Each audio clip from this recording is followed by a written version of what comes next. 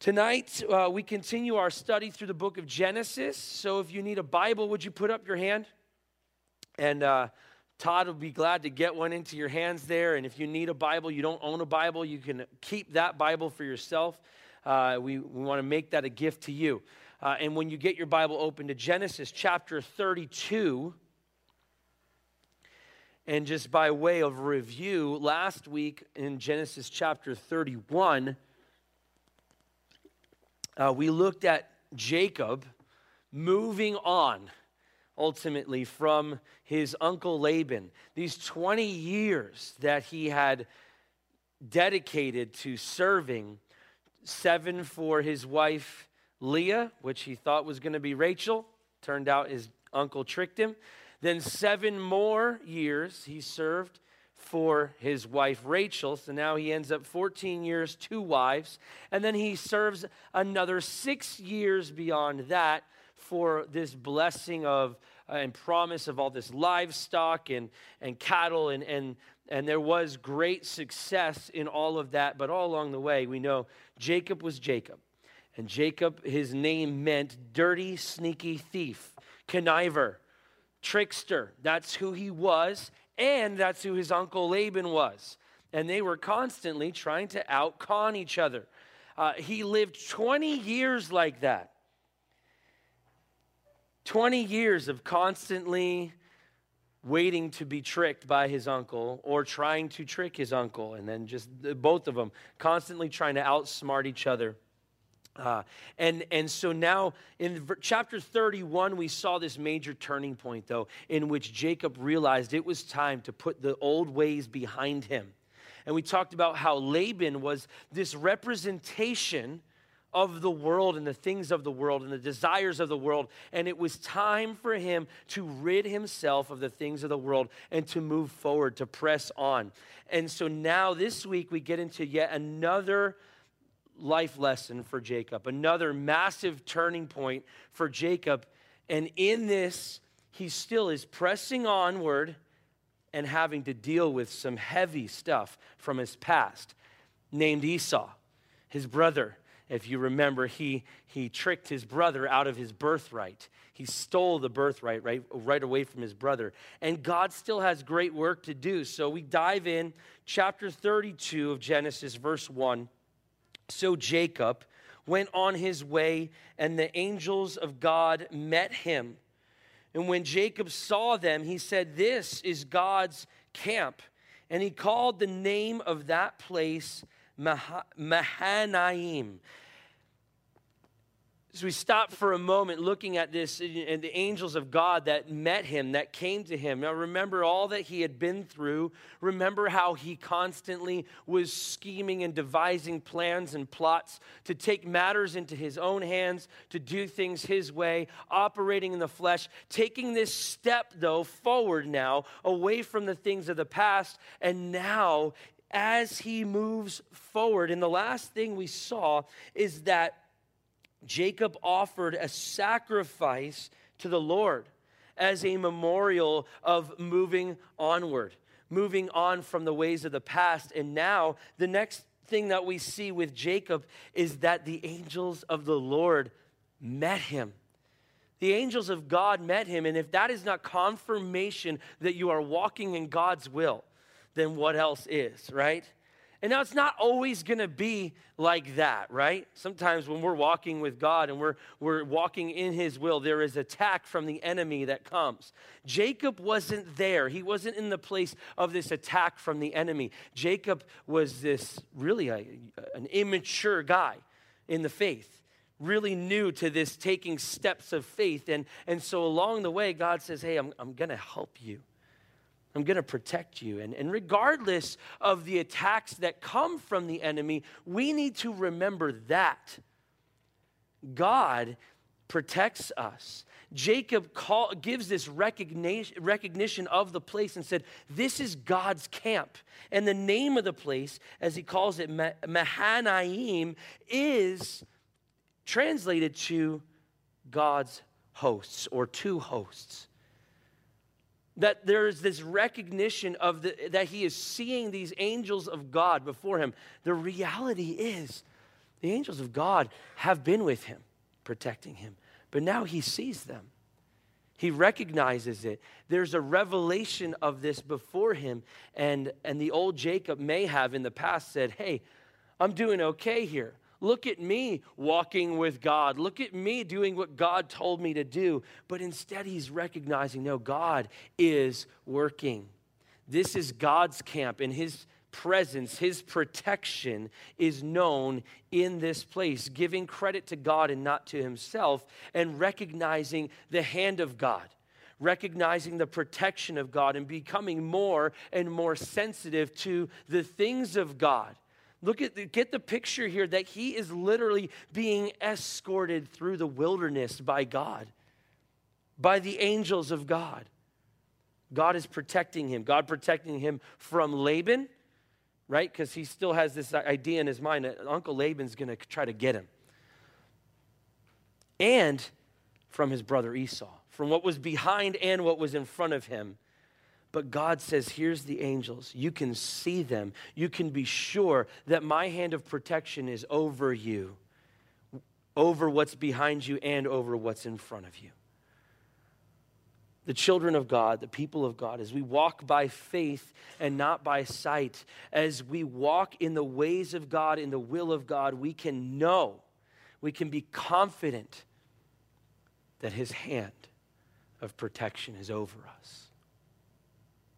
So verse 3, we continue. Then the Lord said to Jacob, return to the land of your fathers and to your family, and I'm back at 31. Wrong spot on the page. That's a good reminder, though, of course, because that's what God promised him, and he can move forward in that promise. Then Jacob sent messengers before him to Esau, his brother, in the land of Seir, the country of Edom. And he commanded them, saying, speak thus to my lord Esau. Thus your servant Jacob says, I have dwelt with Laban and stayed there until now.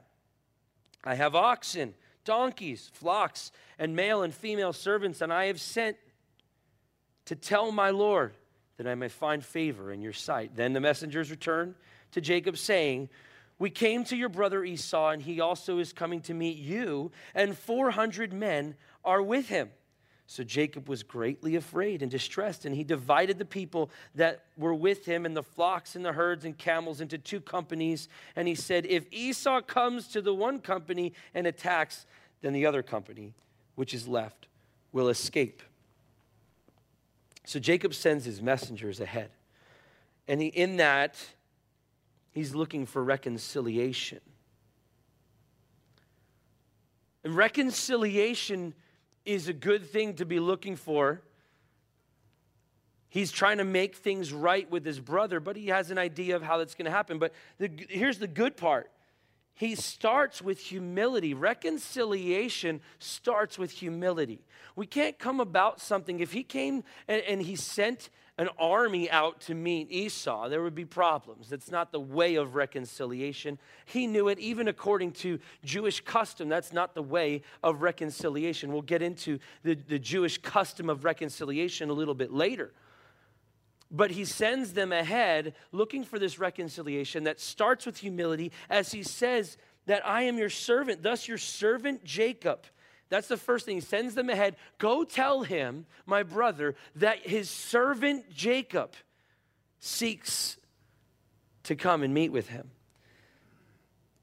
That I come in peace. That I've been with Laban and stayed there until now. Right? So I come in peace. And he comes in humility. Humility is a good start to reconciliation. That followed then by he addresses the concern that Esau may have had. What does he say? Verse 5, I have oxen, donkeys, flocks, and male and female servants, and I have sent to tell my Lord that I might find favor in your sight. He's saying that I want to find favor in your sight, saying, I come in peace and I seek reconciliation from you, my Lord. Putting Esau on a pedestal, buttering him up a little bit. And he's not coming to say and puffing out his chest, I have oxen and donkey and flock and male and female servants, that I'm all well off, Esau. Look at me, your little brother. I told you You see, I took that birthright and look at all that I have. That's not what's happening. What he's saying is that I have great wealth, and I'm not here to steal anything from you. It's a good starting point. He's taking care of, so he starts with humility, then he takes care of the concern, because all that Esau knew of his brother Jacob, we know, we studied it, they were constantly butting heads, constantly in contention with each other. And then the last thing that took place between them is that Jacob stole the birthright from Esau. So now if he's coming back, what would naturally be Esau's thought? Well, here comes Jacob coming to trick me again. Coming to steal something. What are you going to steal from me now, Jacob? But Jacob says, listen, I come in humility. I come to reconcile. I come in peace. And I have not come, certainly have not come to steal anything from you. And there's a recognition of his own sinfulness in that sense. And this is the first time we see Jacob recognizing his sin of stealing from his brother. And we even saw last week how we studied in 31 that he's so quick to point out the fact that Laban was constantly tricking him and lying to him, but wouldn't see that sin of deceit in his own life, of lying and stealing. But now he recognizes, he said, my brother, I have not come to steal anything from you. So further then, it's the field report comes back, right? Mission report. They come back, hey, your brother is also coming to see you. You're coming to see Esau. Esau's coming to see you, but it's not good news. You might imagine, hey, there could be this beautiful reconciliation, and Jacob is thinking, all right, I want to send you guys out and get a little lay of the land, a little picture of what's going on. How's Esau? Is there a chance of reconciliation? And the report comes back, and like, well, no, it doesn't look like it. He's got 400 men. 400 men to come against you is the idea. And Jacob thought, of course, this was an army that has come to destroy him as he goes to meet his brother. Because previously, the last thing that Esau said to him is that he vowed that he would kill him. And so obviously Jacob is responding in fear now. You know, so quickly here, Jacob forgot the heavenly hosts. He forgot the hand of the Lord. And I just read it even on accident in chapter 31, verse 3, when God said to him, I will be with you. So quickly he forgot that promise. You know, that's this great picture of the Bible, is this idea that God is desiring fellowship with man, nearness, reconciliation. And he promises throughout his word, and Jesus promises that I will be with you. I will never leave you nor forsake you. But how quickly do we forget that promise when we're faced down with difficult circumstances, when we're faced down with 400 men that we think are coming against us, but maybe they're not. It's all perspective, and we forget that we actually have the hosts of heaven by our side. As the children of God, we have the hosts of heaven. And we're so worried. Oh, no. We're concerned about the enemy that's coming after us. And we make the enemy oftentimes flesh and blood, but we're told that we do not battle against flesh and blood, but against principalities. If we're battling against principalities, then we should know that the principalities of God, the heavenly hosts, are fighting on our side. That's who we have. Jesus said, I will not leave you. And he's given us the Holy Spirit to be our helper, to abide with us forever. So quickly, Jacob forgot the heavenly hosts and the protection that was with him. And how quickly we forget what God is doing in the midst of his calling. And we try to take his calling into our hands. And he's working. God is always working in both the seen and the unseen. There was a time that Jacob saw the heavenly hosts. So it's easy. When we could see the heavenly hosts, just imagine we've got heavenly hosts standing on our side and we can see them. We're like, I got nothing to worry about. This is great. Imagine how glorious and powerful these heavenly hosts must have looked for him to say, this is God's camp. I got nothing to worry about. I mean, imagine the greatest warrior that you could ever imagine, and they're even more impressive than that. And that's who's standing on his side. And now for a time, he saw them. And when he saw them, he had great confidence. But God is still working in the unseen. The heavenly hosts are still there, protecting the children of God. But so quickly we forget. And why do we forget? How is it that we so easily forget that God is working in the unseen? That God is still in our midst, even though we can't see him? Because of fear. Because of circumstance. And all we see is, or all we hear is, there's 400 men. Esau vowed to kill me, and now there's 400 men with Esau. This is bad news. And see, God had it all worked out. Because God is working in the unseen as well as the seen things. And so because of this now, verse 8, what happens? If Esau comes, or 7 and 8, he splits his whole crew, all of his people, all of the livestock, he splits them into 2 companies. Okay, so if Esau comes and he takes out one group, we still got another group. And they can escape. So our tribe, so to speak, still carries on. He's devising a plan. He goes back to his scheming ways, devising a plan to outlast or to escape his brother Esau. Forgetting that the heavenly hosts were right there with him. Verse 9. Then Jacob said, O God, my father Abraham, and God of my father Abraham, and God of my father Isaac, the Lord who said to me, return to your country and to your family, and I will deal well with you. I am not worthy of the least of all the mercies and of all the truth which you have shown your servant, for I crossed over this Jordan with my staff, and now I have become 2 companies. Deliver me, I pray, from the hand of my brother, from the hand of Esau, for I fear him, lest he come and attack me and the mother with the children.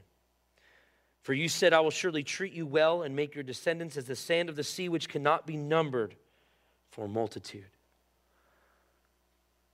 He goes to prayer. After a momentary lapse in judgment, after a little bit of freaking out, Jacob turns to prayer. Prayer is essential, right? Yet, we often go to prayer after we freak out a little bit, right? That's what happens. We do exactly what Jacob did. We get into this place, we get the bad news or what we think is bad news. It's all trouble. Our circumstances are impossible. There's 400 men coming after me, an army that is out to kill me and my whole family. And so we go crazy a little bit, and then we come up with a little bit of a plan that's a really half-baked plan. It's not going to work out so great, but we think it's a good idea. And then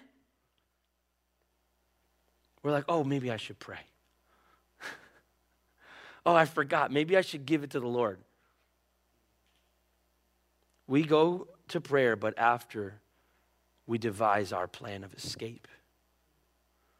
We got to have our escape plan, just in case. Just in case God is not faithful, let me have an escape plan. That's a problem, isn't it? Because God is faithful. And you know what happens if we start to question the faithfulness of God or the promises of God, and then we go right to our escape route. We go to our escape plan, plan B, which we actually treat it as plan A sometimes, don't we? But plan A should be pray. And there should be no plan B. We even will go and we'll go into prayer and ask God to bless the plan that we devised in the flesh. We're like, oh, everything's terrible. Oh, what am I going to do? Oh, here's what I'm going to do. And we come up with our little scheme, and then we're like, oh, God, would you bless my terrible plan? But we wouldn't admit that it's a terrible plan. We're just like, God, bless my ways. Please help me. And then we try to convince ourselves that God is actually in our plan. But Jacob, nonetheless, he did pray. And in this prayer, he is pleading with God. This is a prayer of desperation. Really, what he's finally admitting is everything depends on you. It's about time. And would we cry out in desperation to God before we get to the place of seeing 400 coming against us? Would we cry out in desperation, recognizing we just need him? We don't need a plan from him. We just need him. And that's what Jacob's going to learn throughout this chapter. And he's going to learn the hard way, but he'll learn it. And we'll get into that a little bit later. And so he's pleading with God in desperation, saying, God, it all depends on you. And in that, he's praying. In verse 9, he says this, oh God, my Father, the God of my father Abraham and father Isaac, the Lord who said to me, return to your country and to your family, and I will deal well with you. He's calling upon the Lord, and he's calling on his purpose. He's praying. He said, look, it's about your purpose. You called me. I obeyed. So what's your plan? What's your purpose here? Further, verse 10, I am not worthy of the least of all the mercies and of all the truth which you have shown your servant. For I crossed over the Jordan with my staff and now have become two companies. He's really saying, look, I'm not worthy, and I tried to figure this out. I crossed the Jordan. I got two companies. That's a plan. Can you do something with it, right? But he said, I'm not worthy is recognizing his position and recognizing God's position. So a prayer for God's purpose, a prayer recognizing God's position, a prayer, then verse 11, he says, deliver me. A prayer asking for God's protection. Deliver me. Finally, the right response to a terrible circumstance. The right response to this total place of fear and anxiety when you're totally up against the wall. Deliver me from the hand of my brother, from the hand of Esau, for I fear him. He asks for God's protection, but he also confesses his fear. Would you call it what it is? We don't often like to admit that we have fear, do we? For much of my life, I will be honest with you, I was in a place to say, I'm not afraid of anything. I said it for all of my teen years, most of my 20s, probably even late 20s into like 30, I'm like, I'm not afraid of anything. That was so dumb to say that. Now, in reality, I want to say, I have nothing to be afraid of. I don't need to have any fear because I believe in Jesus, that he is mighty, he is powerful, and through my relationship with him, I have victory over sin and death, resurrected in Christ. Amen. But the reality is, right, the harsh reality, even though in faith I say I have nothing to be afraid of, the harsh reality is I am afraid. I am afraid when my back's against the wall. I am afraid when there's 400 in front of me and Laban behind me. And if we're all being honest, in our flesh and the plans that we come up with, we have a lot to be afraid of. Until we put it in the Lord's hands and we say, address my fear. Because I can't address my fear. My ways are going to fail. So God, I fear this. Would you take care of it? And let your perfect love cast out all fear. Not my perfect plan, what I think is my perfect plan, but your perfect love casts out all fear. And his perfect love is his perfect plan. And that's how we can say that it casts out all fear. He has not given us a spirit of fear, but of power and of love and of a sound mind. Where's Jacob? He's not walking in power and love and a sound mind. He's all over the map. He's freaking out.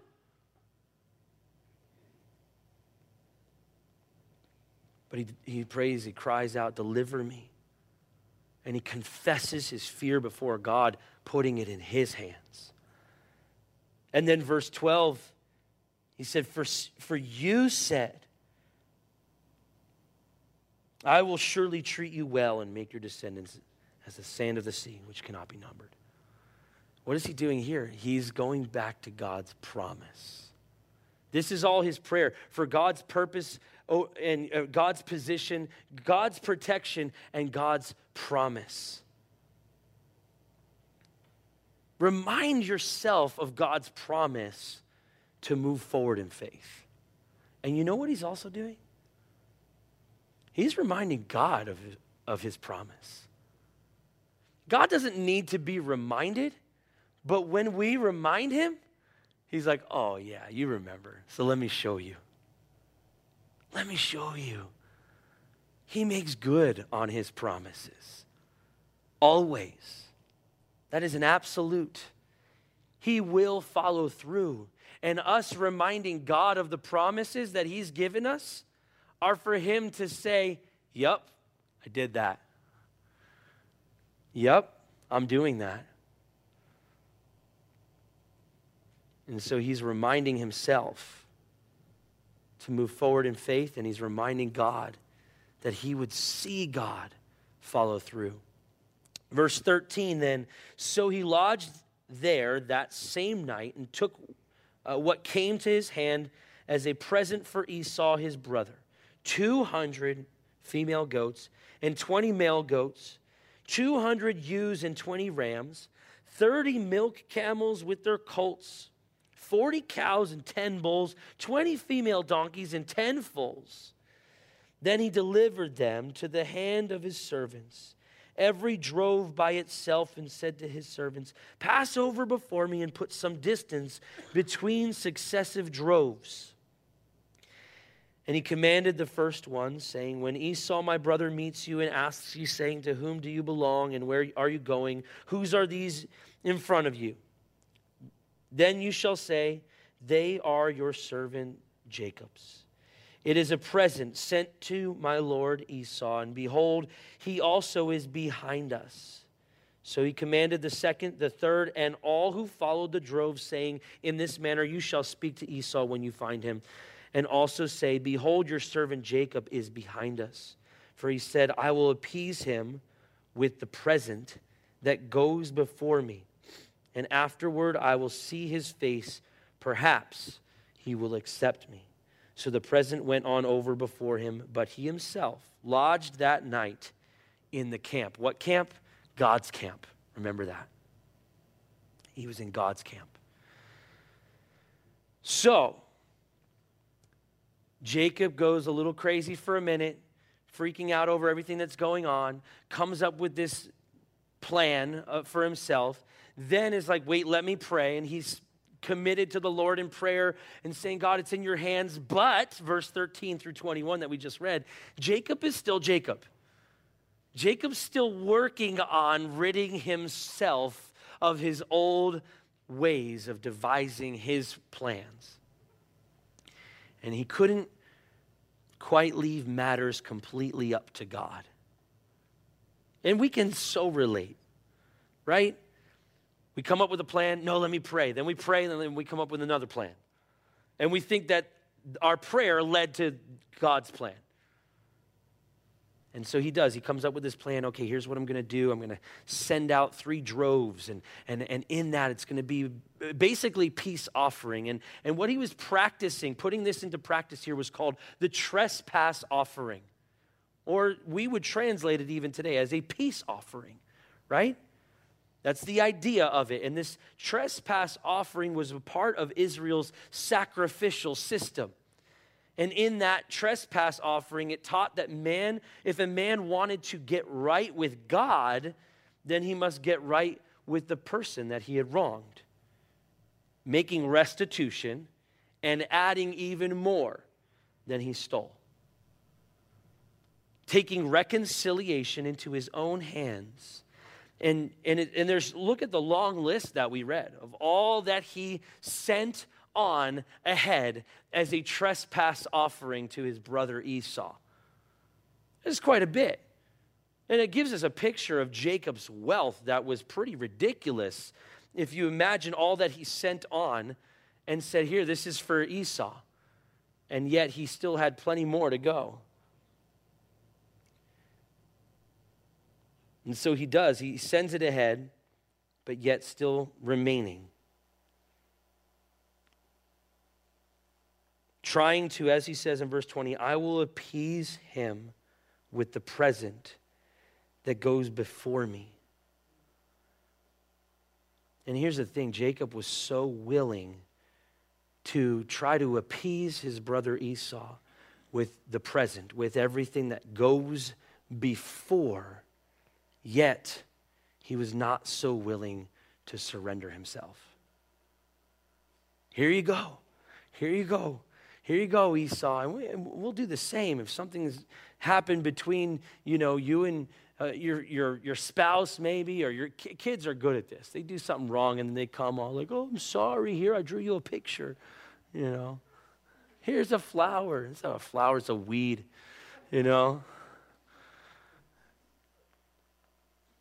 But we do that. And we're like, oh, here's a peace offering. I've got something for you to try to smooth things over a little bit. The reality is, and that was his practice to try to get right with God. But what does God desire? Us. He doesn't want just all this stuff that we want to try to give him. He wants us to be surrendered to him. That's how we get right with God. That's how we bring true reconciliation. So God had to work that out in Jacob, and that's what we're going to see here in the rest of this chapter. Verse 22. And he arose that night. Remember now, Jacob had stayed there by himself in God's camp. He arose that night and took his 2 wives, his 2 female servants, and his 11 sons, and crossed over the ford of Jabbok. And he took them, sent them over the brook, and sent over what he had. Here he is. He already sent all of his servants and the livestock, and now it's just his family, and then he sends them ahead over the brook. All that he has is gone, and he crosses over the brook.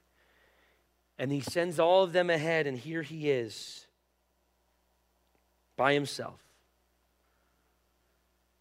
He left himself no way out. This is a good starting point. Total vulnerability. Ready? Here I am. Right? He's just, okay, he crossed over. There was no going back. There was a river. There was Uncle Laban. And ahead of him was Esau. No way out. Going to meet Esau, which he feared would not go well. He gave himself no escape. Remember, he came up with a plan. That was a plan of escape.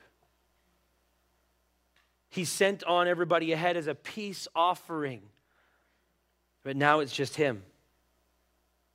No way out. He was going to face his brother Esau. He even sends all of his stuff ahead with no distractions. And then he was left alone, as verse 24 tells us. We need to be left alone sometimes. When we have stuff to deal with, when we've got sin to handle, when we've got fear to face down, sometimes we need to be left alone so we can just have stillness before the Lord. God wants to get us alone to deal with us. and to connect with us. That's what he was longing for with Jacob. It's like, let's have real relationship here. And Jacob kept calling on him as the God of my father Isaac, grandfather Abraham. But God wanted to be his God. He wants to be your God.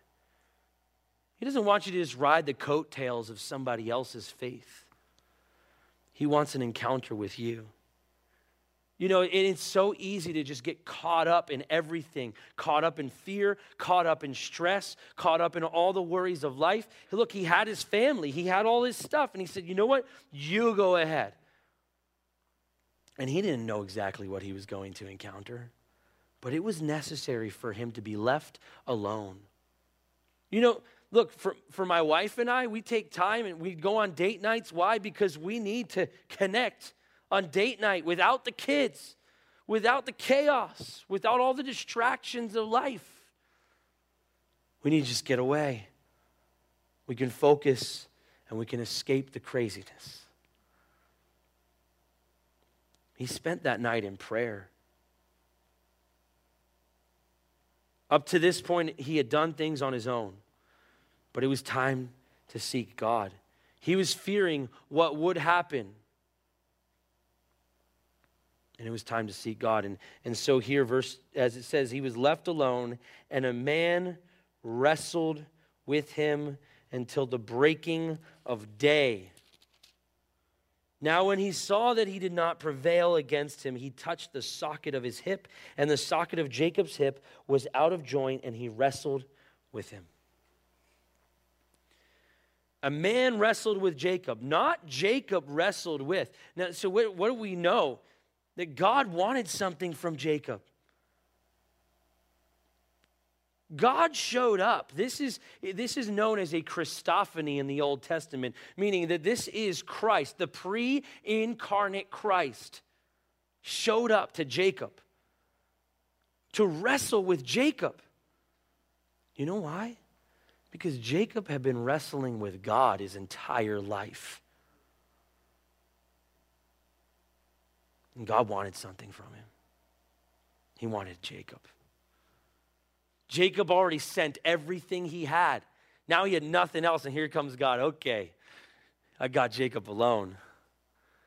Jacob's trying to flex, right? Constantly. That's how he lived his life. Scheming, conniving, trying to flex. Look at all of what I got. Here's my peace offering. All right, family, you go ahead. Look at me. His whole life, that's how he lived. God's like, all right, you got nothing left, Jacob. Now it's just you and me. Let's hang out. Let's talk.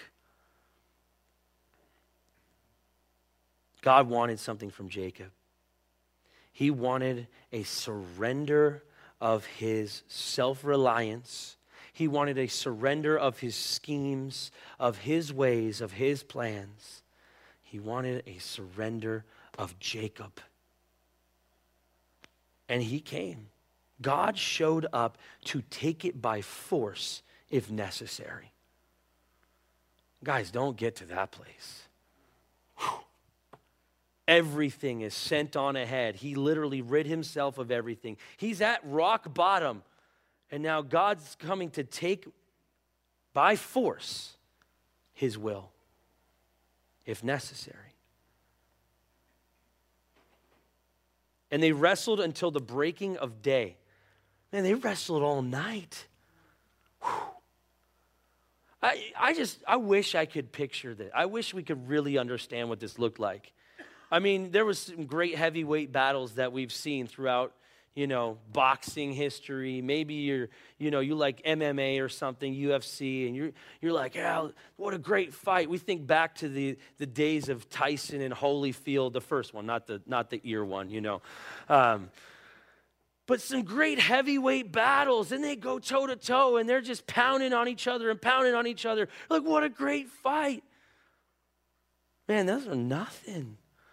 Look at them. I wish we could really imagine what was going on here. What a fight it would have been. They went all night long. And this is really just such a picture of Jacob's life, because he had been wrestling with God his whole entire life. And so now they are toiling through the night. And he, it says, speaking of God, saw that he did not prevail. Now, not because of Jacob's strength, but because of Jacob's stubbornness. What is God seeking from Jacob? Surrender. He doesn't want to just take Jacob out. He doesn't want to win a wrestling match with Jacob. He wants to win Jacob. God could have been like, hey, Jacob, all right, we're done. Now moving on. But no, he's wrestling with him and trying to win Jacob, not win the wrestling match. It wasn't because of Jacob's strength, but because of Jacob's stubbornness. And he recognized that he did not prevail over Jacob's will just yet. You read that and you think maybe, oh, was this a fair fight? Was this an even fight? Like, was Jacob that strong and powerful that he actually stayed in the ring with God? No. It had nothing to do with strength. It had everything to do with surrender. And God was trying to get him to surrender. He could have wiped him out and ended the fight at any time. And sometimes we're fighting with God thinking that we're doing well. Like, oh yeah, I'm staying in the ring. I can hold my own. I'm doing all right. But that's only by appearance of the flesh. God wants surrender from us. And he doesn't just want to force us into submission. You know, if you know, UFC or mixed martial arts, there's a submission, right?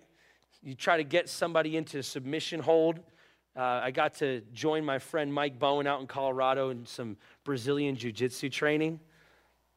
And it's important that you tap out at a certain point. If you don't, something is going to be dislocated or broken, permanently damaged, right? Ligament tears, all this stuff. If people are not willing to tap out, serious long-term damage is going to happen. So there needs to be a submission. They go at it, these UFC fighters, they wrestle, and it's crazy. And they tap out if they're in a submission hold, if they're in that point and they recognize, I can't get out, and if I don't tap out, I am going to be permanently damaged. Jacob would not tap out. That's what we see in this, to say that he realized he did not prevail against Jacob. Jacob would not tap out. He needed to be forced into submission. As we do at times as well.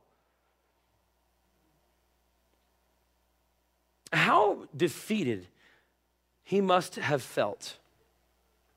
And so further, I read it in verse 25, it says, then he touched the socket of his hip, and the socket of Jacob's hip was out of joint as he wrestled with him. He wouldn't tap out. That was on Jacob. If he just tapped out, surrendered to God, he wouldn't be walking with a limp the rest of his life. There's a practical application, you understand, as I'm talking about this UFC fighting. If you don't tap out, there's permanent damage. You're going to walk with a limp, or your arm that's, dislocated or whatever. You need surgery, this and that. There's problems. Jacob wouldn't tap out, but God had to force him into submission.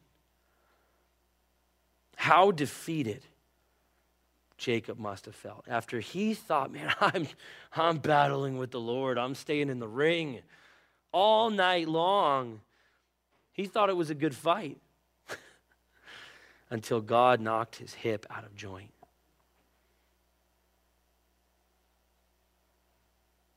Verse 26, and he said, let me go, for the day breaks. This is now, remember who Jacob is and remember how he was born into this world. Jacob, the heel snatcher, the heel catcher. And how was he born into this world? Grabbing onto his brother's heel, not letting go, always grabbing at and claiming some sort of blessing for himself. I want to satisfy myself, my flesh in my ways. And here he is battling with the Lord. The Lord knocks his hip out of joint, and he's still holding on, not letting go. I want blessing. I have been fighting my whole life for blessing. And God says, let me go. God is saying, Jacob, this can't go on forever. Jacob had lost. And you get the picture now. After his hip is knocked out of joint, he had been fighting with the Lord. He's now permanently damaged. And yet he's still holding on. No, I'm not letting go.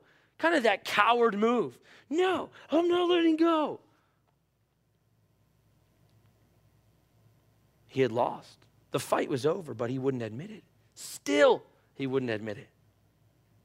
And God's saying, this can't go on forever.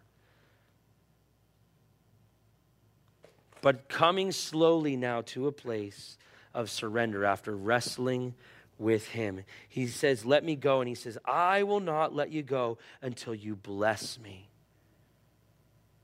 And this wasn't Jacob bossing God around, but pleading with God at this point. Finally realizing, I need blessing. I need God's hand on my life. Not my ways. Jacob was always looking for blessing, not the right one.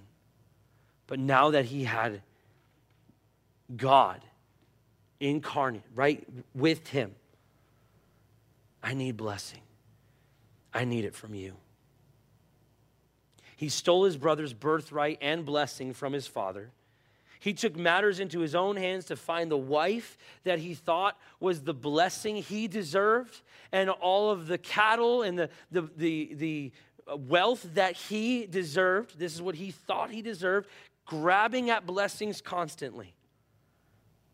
And now he finally realizes what he needed all along, God's blessing. That's what would fulfill him. Jacob was in a place where all he could do, all that was left, was to cling to Jesus. That's the place of surrender. I said before, it's kind of a coward move, but that's kind of what God is looking for from us sometimes, to realize how weak we are, so that all we can do is cling and say, I need you. I've got nothing else. I've sent everything on ahead. My family, my wealth, my brother's out to kill me. My uncle is, the ways of the world are behind me. I've got the river at my back. I've got nothing else. I have toiled. I have fought my whole life against you. I have wrestled through the night. And now I'm damaged permanently. And all I have left is Jesus. Let it not go that far. And maybe you've already been there. Keep clinging to Jesus. That's what we need, to cling to Jesus and cry out for him. Cry out for blessing. Jacob was going to meet Esau, who he thought was his enemy. That's why he spent the night in prayer. But he came to realize that his own flesh was his enemy. And his flesh needed to be conquered by God. It had nothing to do with Esau. It had nothing to do with Laban. It had nothing to do with all of his circumstances. It had everything to do with Jacob. And that his flesh needed to be conquered by God. And here it's happening. Verse 27 then, he says, so he said to him, God says to him, what is your name? He said, Jacob. And he said, your name shall no longer be called Jacob, but Israel. For you have struggled with God and with men and have prevailed. He hasn't prevailed in his flesh. He has prevailed in his surrender and clinging to relationship with God. Then Jacob asked, saying, "Tell me your name, I pray." And he said, "Why is it that you ask about my name?" And he blessed him there.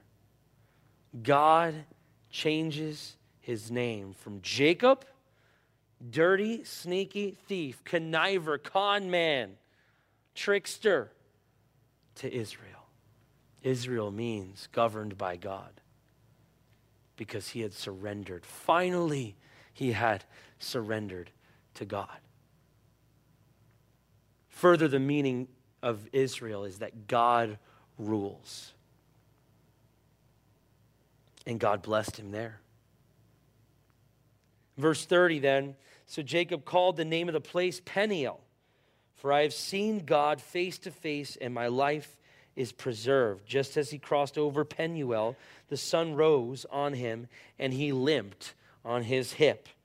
Therefore, to this day, the children of Israel do not eat the muscle that shrank, which is on the hip socket, because he touched the socket of Jacob's hip in the muscle that shrank. This is all a reminder. He walked with a hip to remember what God, with a limp in his hip to remember what God has done. He remembers the place, which means the face of God. I have seen the face of God. And here he has finally recognized his encounter with God. It wasn't just about his father, his grandfather, the God of his father Isaac, but he has seen God face to face. This place he remembered as the place where he saw God. And he remembers because he walks with a limp for the rest of his life. Let us remember what God has done. And I pray it doesn't have to be with a limp.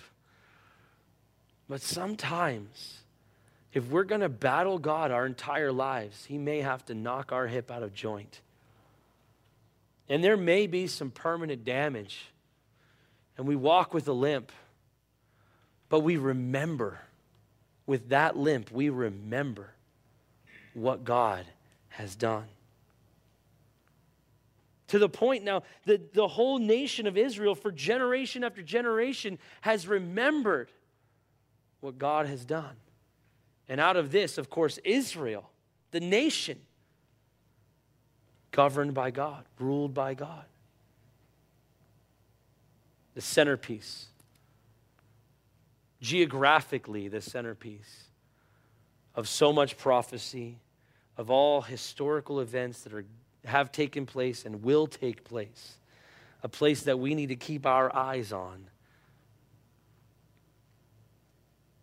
But we need to remember what God has done.